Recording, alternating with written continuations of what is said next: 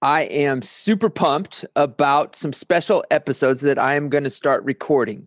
Several months ago, I interviewed John Mayer. John is the beach volleyball coach at Loyola Marymount. And I could tell right away that John and I were of kindred spirits. We both love to learn, and John is super easy to talk to. And so what we would do over the course of the last several months is we'd hop on a Zoom call about once a month just to share what we were learning. And so in October, I had the idea, why don't I record these and make them a podcast? So here we are, these special podcasts titled, What Are You Learning? I think one of the most powerful questions you can ask somebody is that, what are you learning? And then follow up that question with, tell me more about it. So that is the foundation of these special podcasts. What are you learning? And tell me more about it. So I want to welcome you to episode 1 with myself and John Mayer. I hope you enjoy. John, man, what are you learning? What are you working on? What's got your attention these days? Yeah, I'd say I've been consumed and obsessed with kind of a different approach to coaching, and the like theoretical scientific name would be the ecological approach. But really, like as I've tried to kind of understand it in my head, it's what's the role of the coach? And I'm talking about more in terms of skill acquisition and in practice. And, is the coach supposed to be the provider of the solutions? Are they giving players answers on how to move, where to step, how to step, how to respond to tactics, all these things? Or is the coach the provider of problems? Giving the player, here's a appropriate challenge, and then allowing them to explore and look at different ways to solve it, and not being told the answer on how to move or how to step. And the second part, the provider of problems as a coach, is what I've been trying to implement, and that's the more ecological approach, is the scientific term for it. So yeah, that's kind of what I've been diving into and wrap my head around. And for me, it's been a transition. I don't think I was completely like one or the other. Like I wasn't completely like a joystick coach giving the player nonstop feedback. But I did prescribe a lot. I did give a lot of answers, and I did tell my players how I wanted them to move and where to look and things like that. And now I've tried to switch into this more. I'm going to provide a challenge, and I'm going to give them the opportunities. That the word the scientists would use would be to self-organize and try to figure out their solution. So yeah, that's kind of what I've been diving into, and it's kept me up at night thinking, questioning what I was doing and trying to figure out how I can do this right, and going back and forth through it. But it's been fun to be just eager to learn and eager to get better at coaching. So if what you're working on is the ecological approach, is that what you said? Yeah. What's the other? What do you call the other? It would be more like an informational processing. That'd be like so it'd be considered maybe more of a traditional approach. Where the coach has all the answers, right? The coach kind of knows the right way for players to move. They have ideal fundamentals in their head. Much more prescriptive in the feedback. So they're kind of they're the one that kind of drives how learning occurs. Versus the other way, I think it's a little more player led. The player drives the learning. The coach creates the environment for the player to step into, but then the coach maybe steps off a little bit. Yeah. So I'm curious, give me an example of what would that look like? The ecological approach. Give me an example of that. Yeah. So probably could do it best in volleyball. Yeah. But sure. I think hopefully people could transfer it to other sports. So let's see. The first one that came to mind, and this is a pretty simple one, and I can go more in depth, but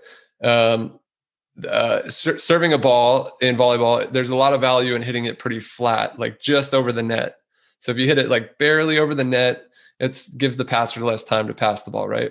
Mm-hmm. So that's a skill we want to develop. And the way I used to teach it, in a more informational processing way, I would tell the athlete, all right, you've got to hit the center of the ball with the palm of your hand You've got to load your shoulder straight back, so we get a little bit of this torque. Mm-hmm. And there'd be lots of cues, right? Lots of keys that I would give. And when they didn't do it, no, it looked like you hit the side of your hand. You got to hit this, hit the heel of your hand. It looked like you hit the bottom of the ball. So, we'd work our way through it.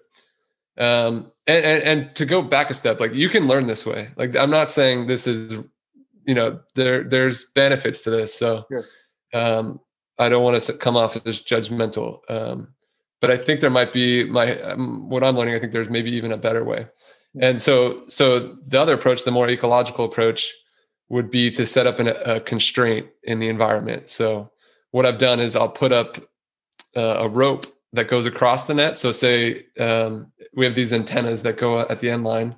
So from antenna to antenna, there's a rope. And I'd say, all right, as servers, you get 2 points if you hit it under the rope. And we'd put it pretty low, so it's pretty tough to put it under. And if you hit it over the rope, you can only win if you win the point or whatever, you win the rally. So then, it's just kind of observing and letting them try to self-organize again and try to figure out how to hit under that rope in their own way. And it doesn't mean I'm like hands folded or arms crossed in the corner, just, good luck. I think I did that when I first read this research. I did that a little too much. I'd still kind of step in, and try to guide their focus. What are you focused on there? Or that one went under the rope, what were you trying to, what was your focus there? So still definitely involved and caring and supportive, but really trying to avoid giving answers, do it this way, do that. So have you had a point where, let's just use that example, they can't serve it between the rope and the net, and it's going on and on and on, and all of a sudden they're drowning, they're needing help, they're looking, because that's quote unquote what the coach does, is to tell them what to do. Yeah. Have you had that example where you've had to maybe step in and through some guided discussions, basically do the traditional approach? Yeah. Yeah. No, and I think and that's brutal. Like, you care so much about your athletes and you want to see them succeed. Mm-hmm. And it's really hard to be patient, right? We want to win today. We want to be great today. So I think first that goes into like the paradox of learning. That you can have reps in practice where you see someone improve, and you can have reps where they're very comfortable. But those reps oftentimes don't lead to long-term learning, because a lot of times, obviously in a game, you don't have a coach telling you how to serve it. And sometimes some of those drills are very controlled and maybe overly simplistic. So I guess that's one thing, is to realize that there is this paradox that seeing learning in the moment doesn't mean that's going to transfer to the match. So I think thinking that way, long-term growth, let's see what's going to actually, allowing them to work through this, that's probably going to have a better chance of, when we play our match next week or next month, to transfer. The other thing, there's another scientific thing that they're calling differential learning. So instead of, basically the idea is to explore all the areas around the goal. So, before I would always just be like, yeah, you got to serve it flat. You got to do this over and over and repeat it. But this differential learning approach is more like, so if I saw, when we had an athlete who was serving, like she had a really hard time hitting it flat. And so what I did is I said, all right, try to hit the bottom of the net on one. And she did that. So she felt what it felt like to get like way on top of the ball. Mm-hmm. All right, try to hit one way over the antenna. So she hits it super high. All right, now try to hit one under, and then we kind of go through that cycle where she'd explore all the spaces around it. And that just gave her, maybe a new perspective, a new way to explore it. And the theory is, and I think there's some good science behind that differential learning, that that'll help her, again, self-organize to a solution that works. I think there have been some coaches that I've heard talk about the external and internal cues, and that sounds like more of a external cue that you're giving them. Hit it low, hit it high. Now feel maybe, yeah. So, I think that's one of the biggest benefits of this approach. And I'd love to do like another, what are we learning on external and internal, but just quickly, I know it's the most studied area in motor learning, that external cues, people are more accurate. It's more beneficial, but a lot of the coaching I'd done in the past, it would lead to a more internal focus. They would think about the way they loaded, where their hand hit the ball. And that's how they solved problems, was by, how do I have to move? What do I have to do with my arm? And I think to have really high level performance, you you're not going to do that. Like if you were to get in someone's mind when they were in, the elusive flow state, I don't think they're thinking about, their right elbow. So yeah, giving them, as a coach, the cues are constantly external, and getting them to think about the environment and how they can explore it. I think it leads to that more external focus. That's good. So basically you got to play the long game a little bit with your athletes, because the quick fix, the internal might get them in that moment, in that practice drill. Yes, you've got it, but you're saying that long term they might not have got it. They might just be able to repeat what you have said. Yeah, exactly. Yeah, maybe that one rep in this one moment because of your language, they're able to do it. But yeah, in the game, when you're not able to talk them through how to do things, that might not, you're just not creating the environment for them to do it. So allowing them to discover it, that's where the benefit is. But yeah, I mean, this stuff goes deep, and I think it's fun to dive into. I mean, I don't want to take too much. We got to get into what you're learning. So fill me in. What are you learning? Yeah. Man, obviously I'm most of my thought process is not on the court or on the field, because I'm not on the court or on the field. So I'm always thinking probably on a little bit different level than you guys. I hope what I'm thinking about and processing and working on adds value to coaches. But this idea of identity has just been popping up both personally in my own life, but also just in other people that I'm working with. And this is what I am seeing. There was a guy by the name of Jamie Winship that probably 4.5 years ago, I learned a lot of things from, and it's just stuck with me. And I've just been processing and working through it again, sometimes in some cases personally to me, and then other with coaches I'm working with. But this identity, specifically a false identity, it's really interesting as I'm working with coaches, to ask them to try to get in a intuitive / flow state, and just ask them, what are those false narratives that you think about yourself? Or what are those lies that you believe about yourself? And just write down kind of what comes to mind. I'll have them kind of, very flow, very just write what comes to mind. Don't overanalyze it. And it's been both personally in my own life, but also in others, very startling on just some of the lies and some of the false narratives that we believe, oftentimes from a parent, a coach, a teacher, maybe some experience that created this. And a lot of things like unworthy and average and not enough. And, these sort of false narratives that started maybe when they were 7, or maybe when they were 17 and a coach said something or a dad said something, and you look up and you're 30 or 40 or 50. And it's like, man, that false narrative that kind of rattled in my head because, my dad told me, don't be an idiot, that when I'm 50 is not just a narrative. It's like an identity. Like I wrestle with it. And it's not, oftentimes it's not like super overt or very, top ahead. It's more nuanced than that. But as they think through, it's like, dang, man, these false narratives really are present, and they do shade how I think about things. And at the end of the day, I think it hurts their leadership at times. I know for me personally, there's many times that I have seen these false narratives that I have myself that will restrain me or put a lid on maybe what I'm capable of, because I have these false narratives of, Travis, you're mediocre, you're average. And so coaches trying to grow, trying to get better, and there's friction in them really growing and getting better. And that friction is false identities that just kind of hold them back. So that's what I've been wrestling with, thinking about, and talking a lot about to the coaches I'm working with. Yeah, I think for coaches listening, I think the first thing to really take from that is, gosh, the power you can have of the story one of your athletes will tell the rest of their lives because of maybe, something you've said to them. So I think that's a great message to be aware of. But I guess then back to what you were getting into is like, how does one, I've identified my false, stories, and how do I get out of it? How do I change it? Yeah. So one, I think the first step in healing is just recognizing that you have a problem. That's one. Yeah. And then two, I do think there is a journey that you need to go on. And I've been going on this on, okay, those are lies. Those are lies. Who says you're average? Who says you're mediocre?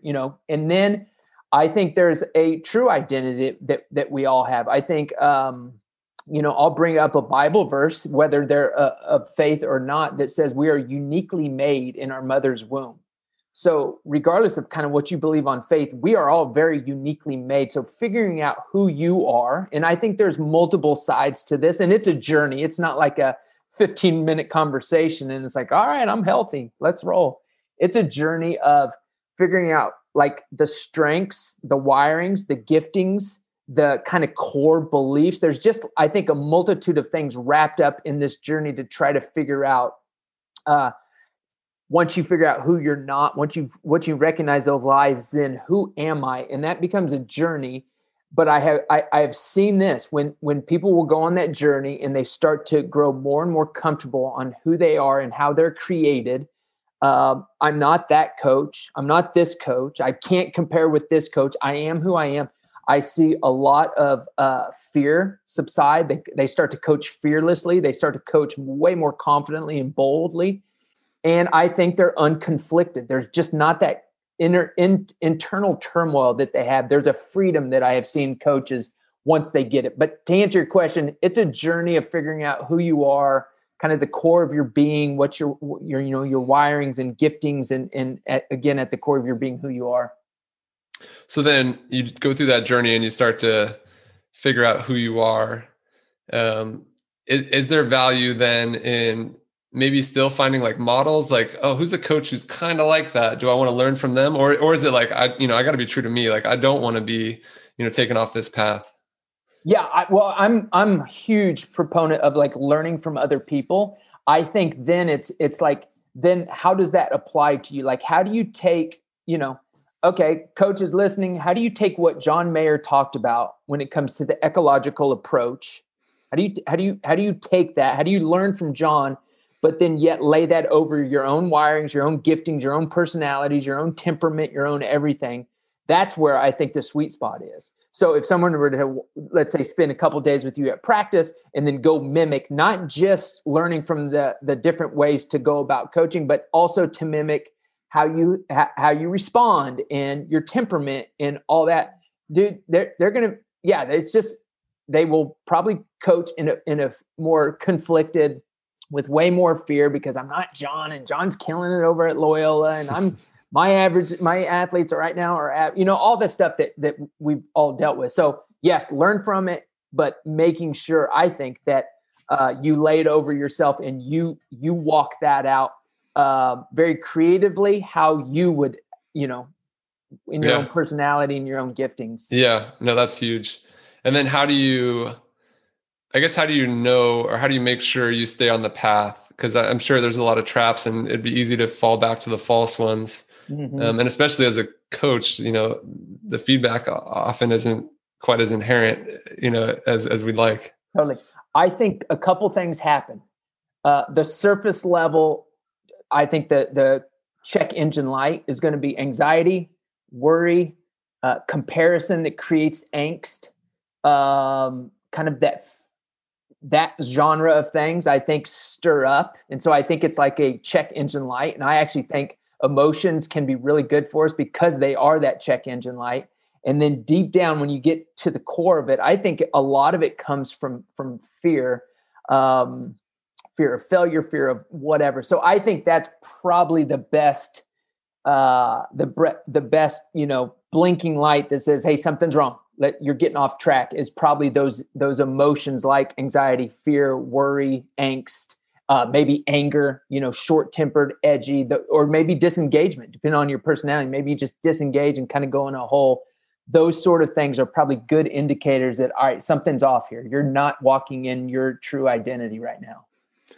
So then, yeah, just curious what you've discovered. What are your identities? And I'm guessing you used a lot of this process, but yeah, how'd you discover it? Yeah. So again, just the flow of, all right, what is the false identities I believe? And I would have said at the time I did this, that I'm like, I was 43 at the time. I'm pretty comfortable in my own skin.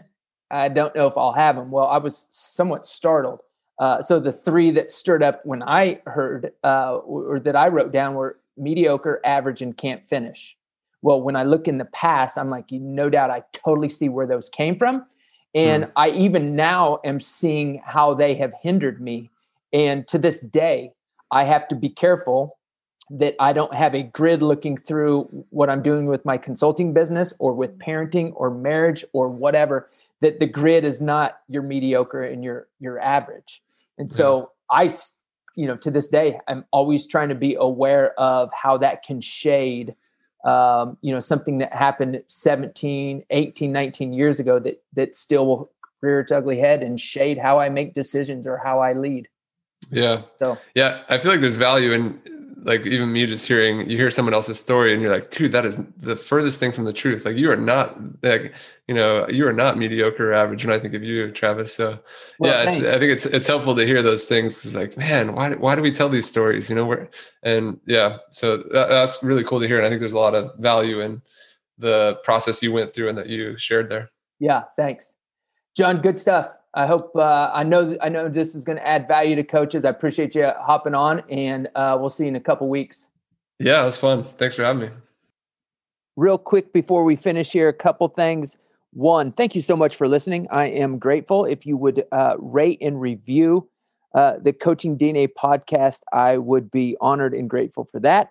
The second thing, if you're interested in my consulting business, I work with coaches and try to help coaches win in all areas of life. Please go to kingdomcoachingtw.com, kingdomcoachingtw.com. Thanks and have a great day.